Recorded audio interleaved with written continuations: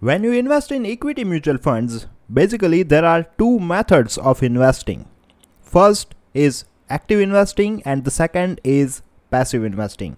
And based on that, you must have heard that the fund X is actively managed and the fund Y is passively managed.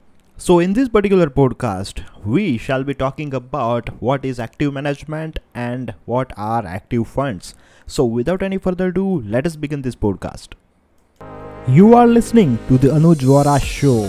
Here I share my thoughts, knowledge, ideas and opinions about personal finance, investment, marketing, business and economics.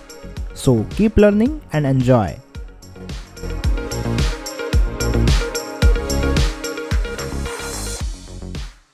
This is a very common strategy where professional investors or fund management teams take investment decisions on every single, whether it is stocks, bonds, etc., to either buy, hold or sell from the portfolio. These decisions are in line with the portfolio theme and investment objectives. Now, let me explain this sentence with an example. Let's say you have invested in equity mutual funds, which is a large cap fund. Now, the basic thing that we can understand from the name that when you invest in large cap fund, your money will be invested in large companies. It is not compulsory to have 100% portfolio in large companies, but more than 70 to 75%. It is a ratio that is fixed by the Securities and Exchange Board of India or any other with respect to different countries might have different ratios, but it is bare minimum that fund manager has to keep 70% portion in large companies. So here fund manager will invest your money and the fund manager and the team will buy, sell and will decide that whether to hold any particular stock for the long run or not. Now, as this fund is large cap fund, majority of the transaction, majority of buying and selling will be done of only large stocks.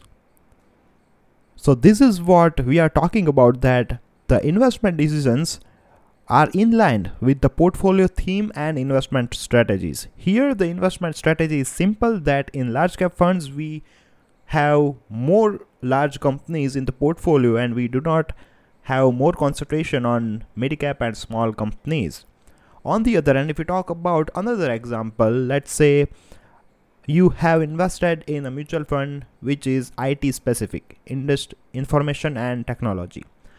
So here all the money, I should say 100% of the investment will be done in IT stocks.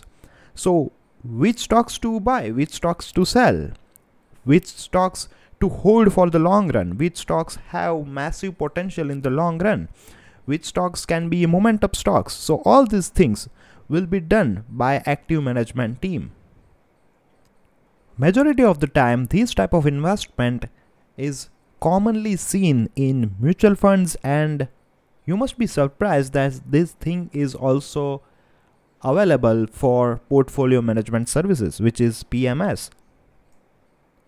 The security selection, which means in which bond or in which stocks to invest, the proportion or share of the security and the timing of entry or exit are all determined by the fund management team, and there is active use of research, information, fundamental and technical analysis, risk assessment, etc. for making these decisions. Now it's not like that if they believe that they don't take decisions based on their intuition. They have to do a lot of research. They have to do a lot of analysis.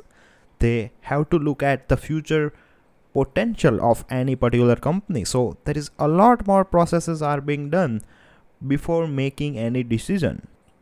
Now, what's the core objective of active management? Active management is aimed at generating alpha returns, or we can say higher returns than the benchmark of the scheme or portfolio. Now let me explain to you with an example. Let's say large companies have the benchmark of 12% annually for the last 20 years.